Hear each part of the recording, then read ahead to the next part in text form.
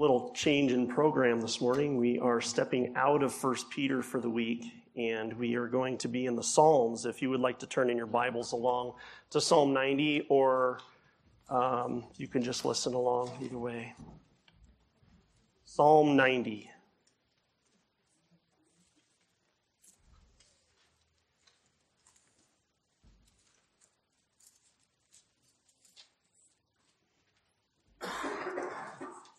Lord, you have been our dwelling place in all generations. Before the mountains were brought forth, or even you had formed the earth and the world, from everlasting to everlasting, you are God. You return man to dust and say, "Return, O children of man." For 1,000 years in your sight are but a yesterday when it is past, or as a watch in the night. You sweep them away as with a flood. They're like a dream, like grass that is renewed in the morning. In the morning it flourishes and it's renewed. In the evening it fades and withers. For we are brought to an end by your anger, by your wrath we are dismayed. You have set our iniquities before you, our secret sins in the light of your presence. For all our days pass away under your wrath. We bring our years to an end like a sigh. The years of our life are 70, or even by reason of strength, 80. But their span is but toil and trouble, and they are soon gone, and we fly away. Who considers the power of your anger and your wrath according to the fear of you? So teach us to number our days, that we may get a heart of wisdom. Return, O Lord, how long? Have pity on your servants. Satisfy us in the morning with your steadfast love, that we may rejoice and be glad all our days. Make us glad for as many days as you have afflicted us, and for as many years as you have seen evil. Let your work be shown to your servants, and your glorious power to their children. Let the favor of the Lord our God be upon us, and establish the work of our hands upon us. Yes, establish the work of our hands. Father, we petition you this morning, as we often do, that you would grant us the capacity to comprehend and really grapple with the truth of what your word conveys to us, Lord. We are dull of hearing, and we are lazy and weak to respond to your truth. And we ask that your Spirit would be with us this morning, that it would help us to understand what you are communicating. And Lord, that you would strengthen us through your Spirit to respond in faith to those things, being effectual doers. Lord, I pray that you would bless the preaching of your word this morning, that it would bear fruit among us. And we pray this in Christ's name. Amen. It really goes without saying that we live in a sin-cursed world. It goes without saying because the evidence is all around us and within us, and it's a constant thing. Mankind is evil to the core and exercises that evil in attitude and deed every day. And that evil of mankind has devastating effects on everyone and everything. All you have to do is watch the news for a little bit, and that's very evident. But even within our own households, in our own lives, we see it manifest. All of us could also share in our own versions of loss and discouragement, or even suffering, that have resulted because of mankind's evil and a corrupt state of humanity. We not only experience these things on a personal level, but we see them on a societal level as well. I don't intend in any sense to minimize the pain of suffering, which is very real and demands compassion and love. Neither do I intend to minimize the grace of God in our lives. What I'm attempting to point out is that this sin-cursed condition of mankind is manifest in our own actions as well as the world's. We want things in this world to work out according to our own demands. And God is the one that's supposed to work all that out for us according to those demands. But our problem is not that things don't work out the way we like them to. The problem is sin and the consequences of sin and how to deal with that sin. No other problem in life is as important as that issue.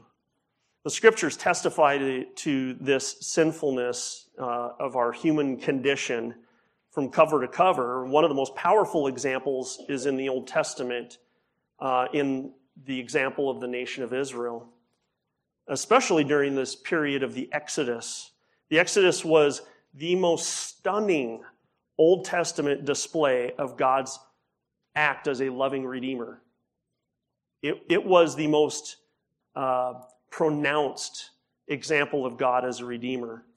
By his mighty power and outstretched arm, he delivered the nation from bondage, even instituting Passover to teach them their need for innocent blood to sacrifice itself as a substitute for man's guilt.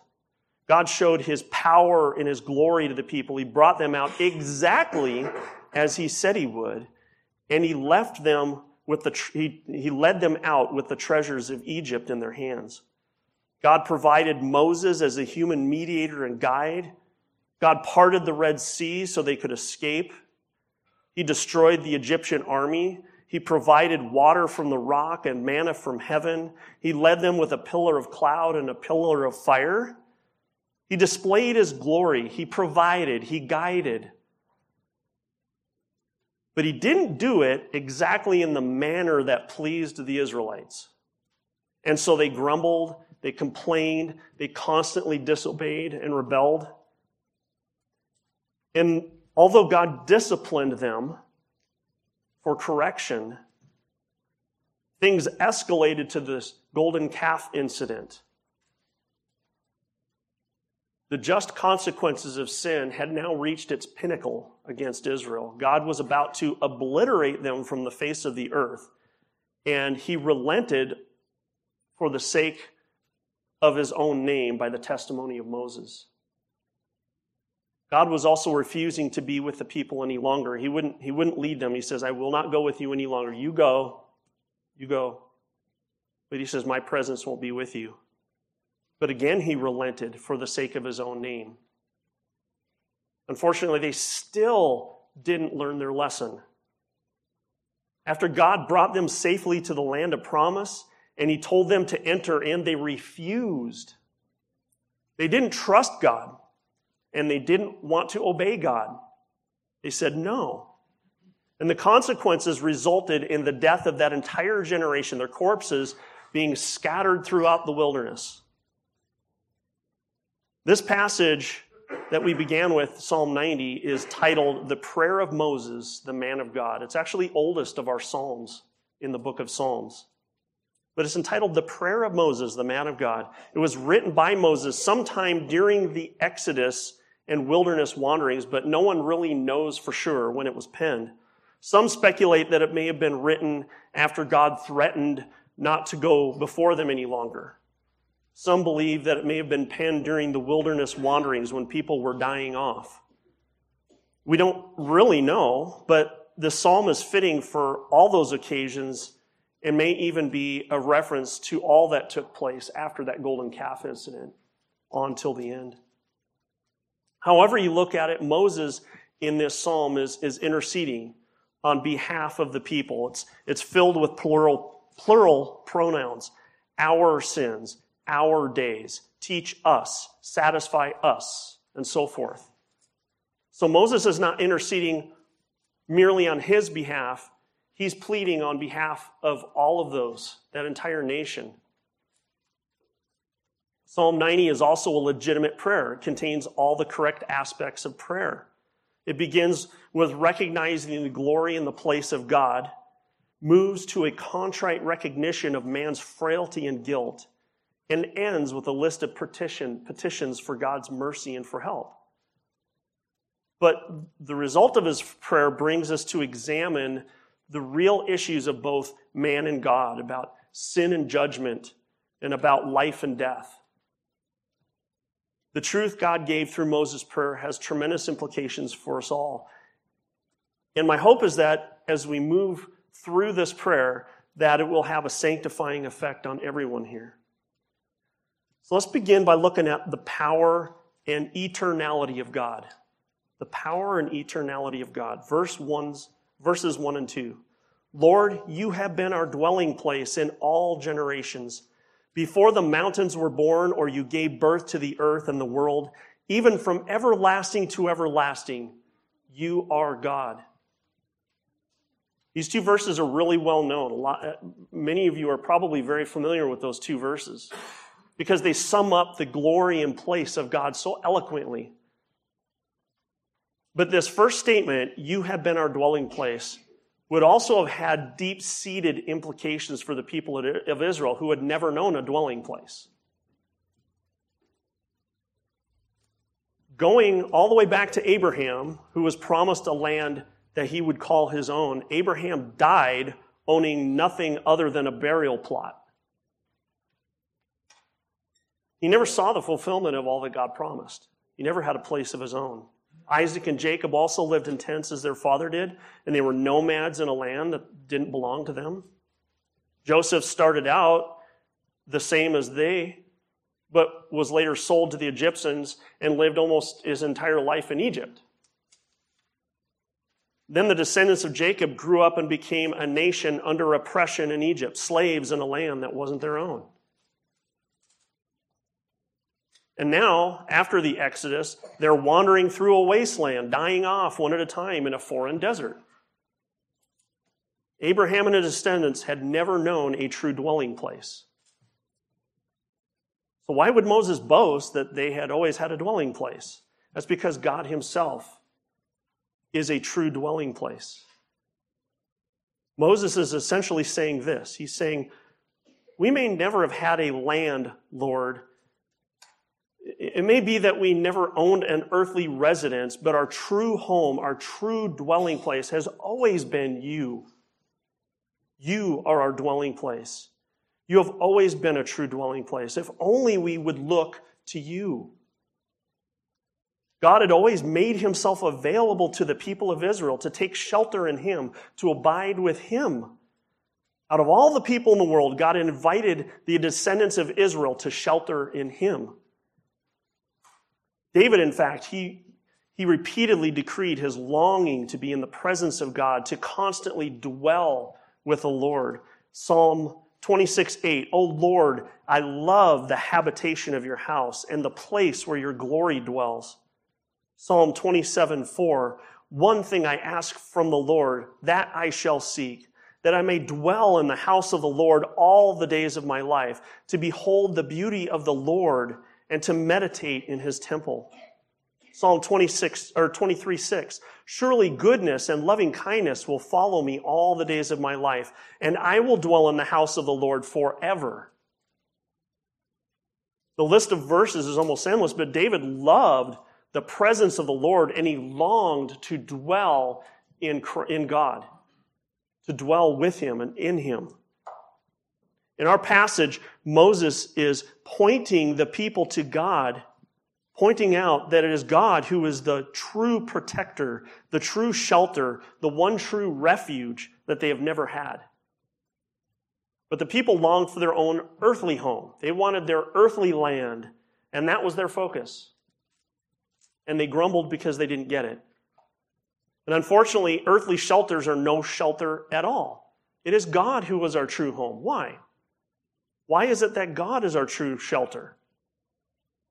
Before the mountains were born, or you gave birth to the earth and the world, from everlasting to everlasting, you are God. He is God. He is the only true and living God. He is eternal in nature, from everlasting to everlasting. And he created all things, brought everything forth. He gave them birth, it says in some translations. The point is that everything that he created exists because of him and depends on him in order to continue. And everything was meant to represent his glory. It was brought forth out of his nature and intended to magnify him. But God is uncreated. God is uncreated. He is eternal, the only self-existent one.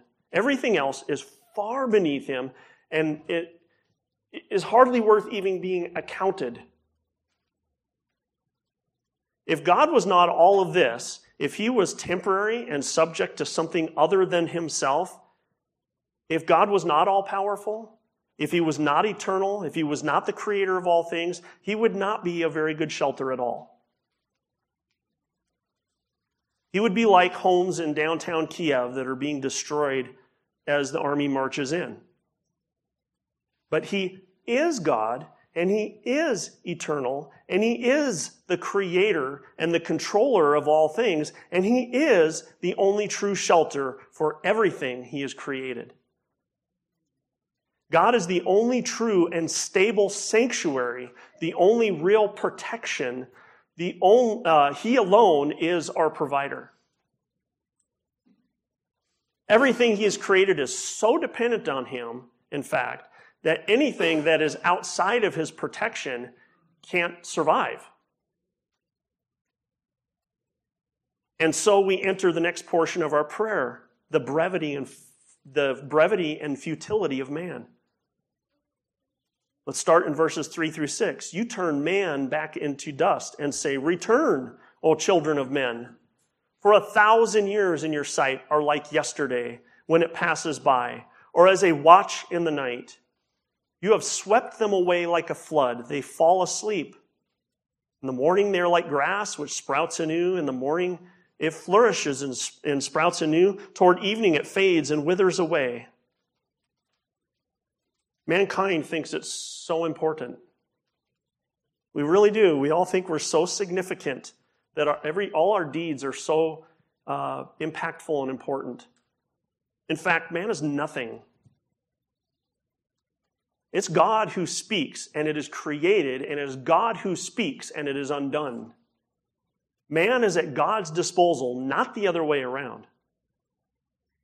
Some translations use here children of Adam rather than children of man. It really means the same thing. God created Adam from dust, and God returns him and all his descendants back to dust. And it doesn't matter if you live to be 1,000 years like Adam, like it says here. Adam is long gone, isn't he? You still would be gone in short order, and it would still seem like no time at all. Whether you live to be 100 years or 1,000 years, what does it matter if you still pass quickly? In the sight of eternal God, it's as if you're already gone and done, as if you were gone yesterday. So to emphasize the point, Moses uses this metaphor of grass, field grass. He says the grass and the meadow will sprout, it flourishes in its prime, it dries up and wastes away, and then it's gone. So it is with man. He's born, he grows to his prime age, and he feels strong, has a lot of grand plans and serious ambitions in mind. But soon he realizes he is starting to waste away, and very quickly, he's gone. Not much different. And when you move on in life, when you get past your prime, the reality strikes every one of us. Well, how many of you think about this? Wow, I'm a lot closer to the end than I am to the beginning. Yeah, the reality strikes you. Isaiah asks some very penetrating questions in Isaiah 40, and is very fitting with some of our music this morning. And his questions demand a very obvious answer.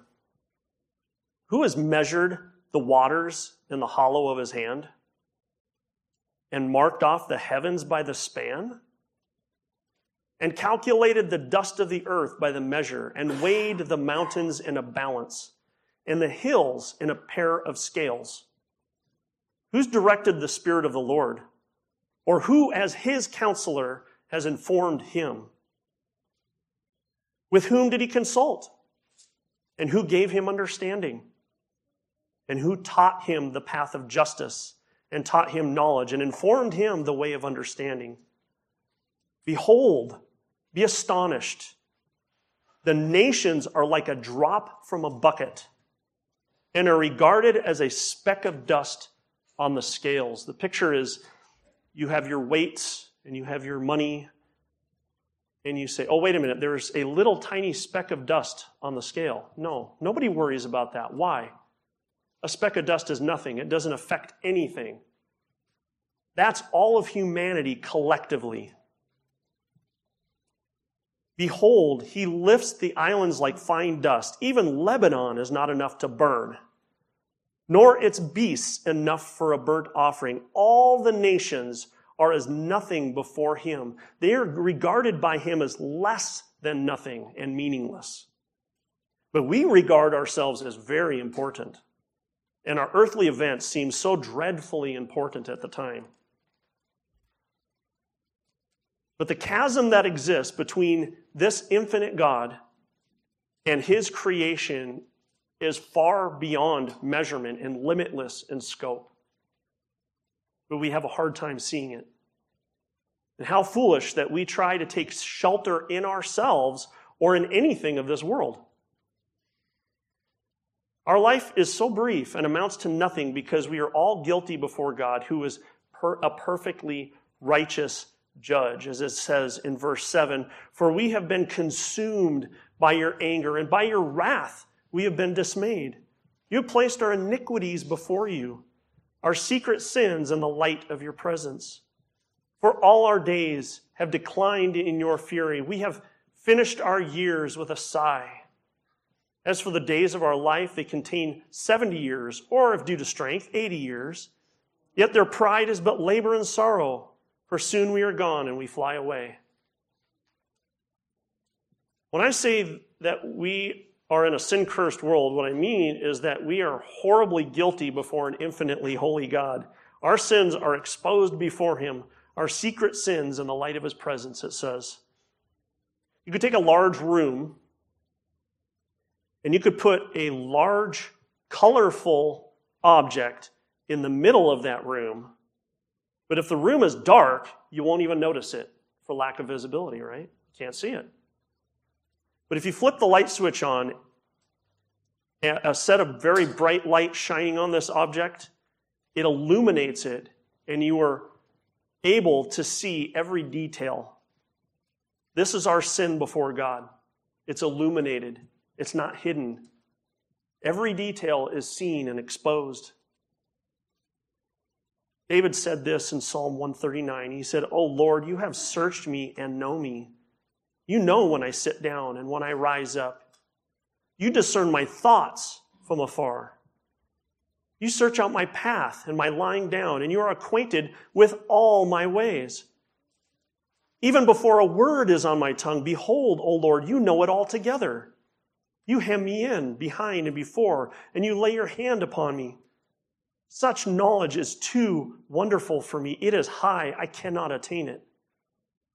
Where shall I go from your spirit?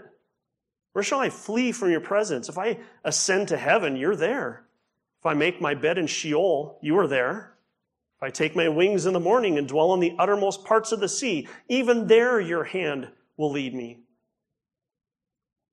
And your right hand shall hold me. If I say, surely the darkness will cover me, and the light about me night, even the darkness is not dark to you. The night is bright as day, for darkness is as light with you. There is nothing hidden from God. You're fooling yourself if you think it is. Everything that we do is right before him. He knows our thoughts and our words even before they occur. And David rightly says it's too profound. He says, you know everything, but even this I can't even comprehend. And God can do nothing else but react in perfect fury and wrath toward that which is an affront to his holiness. He can do nothing else. Imagine for a moment a courtroom. And there's a man on trial because he murdered the family next door. They made him mad, so he killed them. Father, mother, on down to the youngest child in the family. He slaughtered every one of them. And the trial finishes, and he's found guilty of first-degree premeditated murder on all counts. And rightfully so. Now imagine this man says to the judge, oh, I'm really sorry about that. I'll tell you what, why don't you let me mow your lawn a couple times this summer and we'll call it even? Now imagine that judge says, yeah, I can accept that. Hits the gavel. What do you think the culture's response would be to that, the community? How would they respond? There'd be a lot of outrage. They'd want to string the guy up. They would get him removed from his bench. Why? Because this is a horrible, gross, unjust decision. It's unacceptable. Letting a guilty man go unpunished in exchange for a small personal favor? Are you kidding me? But this is how mankind tends to treat God. Many people like to think that their attempts at being good will somehow appease God and remove their horrible guilt. But God is righteous and just to a perfect degree. All things are laid bare before him, and nothing is missed. He will expose all guilt, and he will not allow the slightest infraction to slip by. God will administer proper judgment, and no one will escape it. If he were to ignore any sin, like this judge, if he was just to ignore any sin against his nature, he would cease to hold that nature. He would no longer be who he says he is. But God will never, ever, ever deny himself. God will not deny himself. Therefore, the guilty will be punished. Period. And so we see this partly in the futility and eventual death in this world. Verse 7, we have been consumed by your anger, and by your wrath we have been dismayed. This word consumed literally means to sweep away, is what the word means. You may remember in March of 2011, an earthquake hit off the coast of Japan and created this massive tsunami that ended up wiping away whole cities and towns along with 28,000 people. The devastation was incredible, and I remember watching the TV at the time just feeling overwhelmed by the massive sense of loss, watching it happen before my eyes. But folks, all of humanity is going to be swept away. Every one of them is going to be swept away. The death rate's 1 per person, and we're all going to face it. The judgment of God is like a massive tsunami that will wipe out everything in his creation.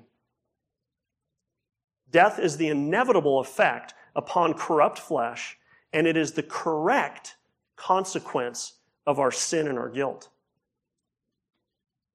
And it's interesting, the statistics, I looked them up. Statistically, the average lifespan in the world is 70 years. It's 80 years in countries that have advanced medicine. But Moses' words here are exactly right. He's spot on. Our life is just a sigh, and we fly away. Think back over history. Think about the multitudes of generations that have gone before. They lived, they had their experiences, not much different from ours, and they died, and they're gone. And their life experiences were filled with toil and trouble, just as verse 10 says. And so it is with our lives. They're filled with toil and trouble. Moses is petitioning on behalf of his people from during their lifetime back then. Do you remember each of these individuals, what they were like? Do you remember them? Of course not. No one does, because they're gone. Long gone. Long gone. No, do their individual lives and their individual experiences of daily life matter to us now?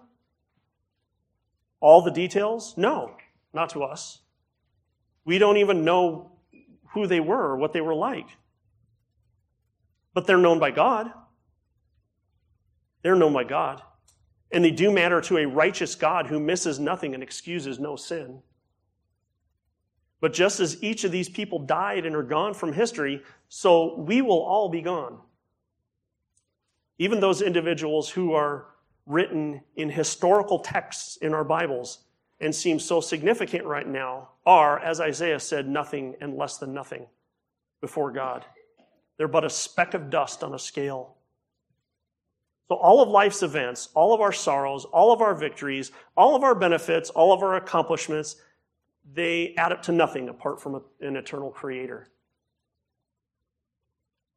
Unless we shelter in Him, there is no hope. There is no protection. Jesus told a parable in Luke 12 that illustrates this so well. He said, the land of a rich man was very productive, and he began reasoning to himself, saying, what shall I do, since I have no place to store my crops? And he said, this is what I'll do. I'll tear down my barns and build larger ones. And there I will store up all my grain and all my goods, and I'll say to my soul, soul, you have many goods laid up for many years to come. Take your ease, eat, drink, and be merry. But God said to him, you fool, this very night your soul is required of you, and now who will own all that you have prepared? And he finishes by saying, so it is with a man who stores up treasure for himself and is not rich toward God. Moses walked with the people through the wilderness day after day, week after week, month after month, through 40 straight years. And everywhere they stopped for a rest and make camp became a cemetery for the masses who died. They all died until the entire generation was gone. And I think Moses understood when he prayed this prayer that none of man's ambitions and his goals in this world, even the land of Canaan, held any real advantage unless one sought to dwell in the Lord. He finishes this portion of his prayer, who understands the power of your anger and your fury according to the fear that is due you? He poses a question in the negative. What he's essentially saying is, no one understands. No one really understands. It's like it says in verse 5. It said that they're like a dream. It's the idea that a man is asleep and he's having dreams, okay? It's nothing substantive. It's nothing that really matters. But the real world, he's totally oblivious to, right? Because he's asleep. That's what mankind is like. They run around in this life acting like everything of this world is so important, and they're oblivious to what really is important. That's the picture. Moses says, who understands? No one can comprehend the full justice of God, nor the magnitude of his wrath. The fact that our lives are short and end in death is a testimony to the justice of God. But we don't understand how great our guilt is or how horrifying God's ultimate judgment will be. And unless God provides, unless God shelters us, every person will stand before God's righteous judgment. And so Moses rightly ends his prayer with petitions. He petitions for the favor of God. His first request is in verse 12 there.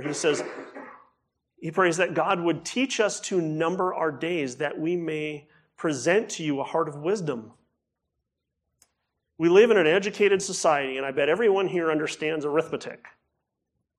We can all count numbers, we can count money, etc. Everyone here could probably count how many people are in this room or how many chairs are in the building. But I tell you, unless the Lord is your teacher, you cannot correctly number your days.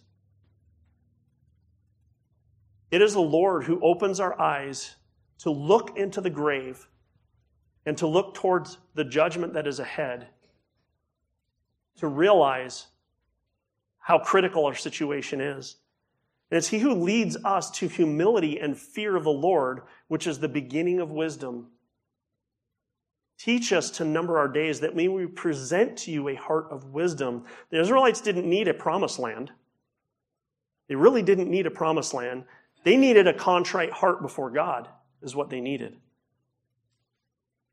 And we don't need financial success, a life without problems, a peaceful society, political leaders with integrity. What we really need is a contrite heart before God. That's what we really need. A heart of wisdom, a heart that longs for Him and seeks shelter in Him. We need wisdom to see what really matters. So Moses prays this. He says, "Do return, O Lord, how long will it be? And be sorry for your servants." Sin drives away the presence of God. The consequences of that are tragic. That's what we talked about in the beginning. We can't imagine the painful experiences of this wilderness wandering as people are marching here and there with no destination except death. Can you imagine how horrible and meaningless that would be every day? In a desert. What a pointless and painful life. But just as sin drives God away, repentance and humility on our part draws God's mercy. It turns God, in a sense, from a disposition of wrath to a disposition of mercy. Moses says, "We are your servants. Please have mercy on us. Be sorry for us." He's asking that God would change his position against them and change the ways that he's dealing with them in his just wrath. Do you know that unless God has mercy on us, there is no hope? There's no hope without God's mercy. There's nothing about us to make us presentable to him, and there's nothing in us that eventually wants God, but we can't even fix ourselves or save ourselves or provide for ourselves. Unless God has mercy on us, we are as hopeless as an Israelite traveling through the desert waiting to die. That's what we are. And so he continues, "Oh, satisfy us in the morning with your loving kindness, that we may sing for joy and be glad all our days. Make us glad according to the days you have afflicted us, and the years that we have seen evil." For Moses and the Israelites, they suffered through empty and painful days in a wasteland, like we just described. But even if they were able to enter the promised land, they were not going to avoid the suffering of life. Apart from God's steadfast love, unless he has pity on us, there is no reason for joy and gladness of any kind. It is God that provides those things. God's mercy is the only hope for those who are under his wrath. Efforts to acquire true joy and gladness in this fleeting life, in this world, is foolish and futile. Because it's before God that man is guilty, and it is God who is our shelter. A wise man turns to God and pleads for joy, because that joy is only associated with the loving kindness of God, not in what we imagine are favorable earthly circumstances. All of us, in our own way, will experience affliction and will have to watch evil people seem to get away with perpetrating evil. It's going to happen. You're not going to evade that. But it is only through knowing the forgiveness and loving kindness of God that our days can produce true joy and gladness. Only God's extraordinary grace can cause trials to result in even greater gladness. And so, in the manner of a child depending on a father, Moses pleads with God, "Please turn our sorrows into gladness." The next request is in verse 16. "Let your work appear to your servants and your majesty to their children." The people had witnessed the glorious works of God's loving favor during the Exodus. They'd seen the glorious representation of God, but now they experienced nothing but judgment and despair. Things had turned. Moses pleads that God would once again have mercy and display his works among them, his power to protect, to lead, to bless. Additionally, he pleads for the younger generations that they would witness the manifestation of God's character through his works of grace and his displays of goodness. That they would see it too. We can relate to these requests. We all long to see God working through and among us, and we desperately want to see God's grace rest upon our children as well. Moses is right to aim his requests in this direction. And then as a final petition in verse 17, "Let the favor of the Lord our God be upon us and confirm for us the work of our hands." Yes, confirm the work of our hands. Moses concludes by expressing his desire for God's approval upon the people once more. Favor, it implies that God takes delight in something and approves of it. God, look favorably at us and help us to do your work, your will, and your way. The people had lost their focus. Many never had the right focus. But they had lost their focus and not only refused to do God's work, but they had lost God's favor in the process as well. Moses pleads with God to reverse this process, to give value and meaning to what is being done in life right now.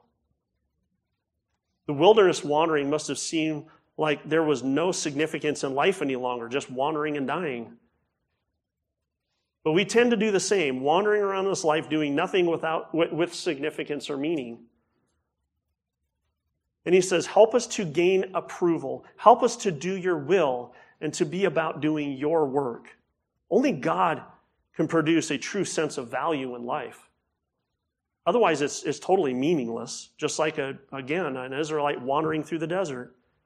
All these petitions for Moses are a right response, a response that each individual should have been crying out in that nation on their own. But Moses had to be the one praying on their behalf. So as we conclude things, I want to go through a few points here. I want to start with addressing those who are trusting in your own goodness to save you. You will not escape the righteousness of God. Your days are numbered, and then comes judgment. No one here communicates a message to you like this out of a feeling of superiority or some kind of personal criticism. It's our expression of love when we warn you. You will not set your own standard. The standard is set by God and is God. And there is no favoritism with God and no partiality. Just as that analogy of that judge. There's no boasting of personal goodness. Everything will be judged according to our sinful acts and the sinful heart that those acts stem from. And each person is storing up wrath unto the day of wrath. God will take vengeance righteously upon that sin. The good news, though, is that God's grace has been manifest in the person of Jesus Christ, who willingly took upon himself all of God's wrath so that those who humbly confess their sin and their guilt and repent and turn and trust fully in Christ for forgiveness will be forgiven of that guilt. This is where love and mercy meet. God will not let the guilty go unpunished. It won't happen. But by his mercy, he has taken that wrath out on the Son of God for all who believe and trust in him. There's no other way. There's no other protection. There's no deliverance. There's no shelter other than Jesus Christ. Jesus Christ is the only way provided by God through which a person can be saved from their own guilt. But for those who do believe, first, we all need God to help us number our days so that we continually live with eternity and our Lord at heart. It takes constant effort for us to remind our hearts that this world is not our home. We'll soon depart. It's faster than we think. It all goes by much faster than we think. I often say that life is like a roll of toilet paper. The closer to the end you get, the faster it goes. And it's true. The older I get, it's like the years just fly by. I couldn't believe it was Christmas already, and now I'm looking and I was like, wow, we're in March. It just seems surreal that time flies by so quickly. We need to remember that life is but a moment and that our true shelter is found in the Lord. Second, we need to pray that God would help us to rejoice in the Lord every day. We should be rejoicing, people who are full of gladness. As those who have been redeemed by Christ, we have no reason to despair in this world, no matter what our circumstances. Sorrows will come, pain is real, but our hope is fixed. God's wrath toward us is greater than we understand, and we owe an eternal debt I hope that sinks in. Our debt to God, our penalty before him is eternal in nature. The only way it could have been paid is by somebody who had eternal value. The power and the value of the Son of God was infinite in value and in extent. But the power, only he could have handled the weight of God's full wrath towards all of us and paid for all of it. And though we are utterly undeserving, like the Israelites who acted so wickedly, we are just as undeserving as they are.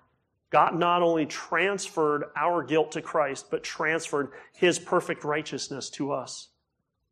We are forever in God's good favor and will forever be in his presence, sheltered in him. That will never change. We possess the greatest reasons to rejoice together. Third, our prayers should be the same of Moses, that God would work in us for his glory and pleasure, using our hearts and our hands to do so. What a joy to have work that is favored by God. It is established by him. And oh, that we would be more committed to these efforts and not treat them with a doldrum attitude. Fifth, we should desire for God to reveal himself to us and to our children. I don't mean in some mystical sense, like, God, he has graciously given means by which we can seek after Christ. But God is found by those means. If we neglect them or don't desire them, we're not going to gain. Sixth and final application, we should be stable even in difficult times because we are satisfied with his mercies. Let's not be discouraged that the world acts like the world. It's going to do that. We can't change that.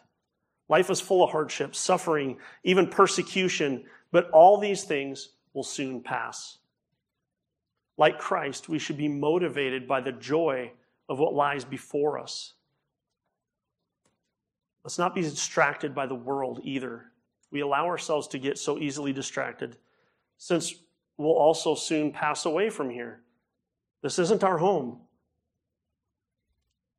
Remember Hebrews 12, let us lay aside every weight and sin which clings so closely, and let us run with endurance the race that is set before us, looking to Jesus, the founder and perfecter of our faith, who for the joy that was set before him endured the cross, despising the shame, and is seated at the right hand of the throne of God.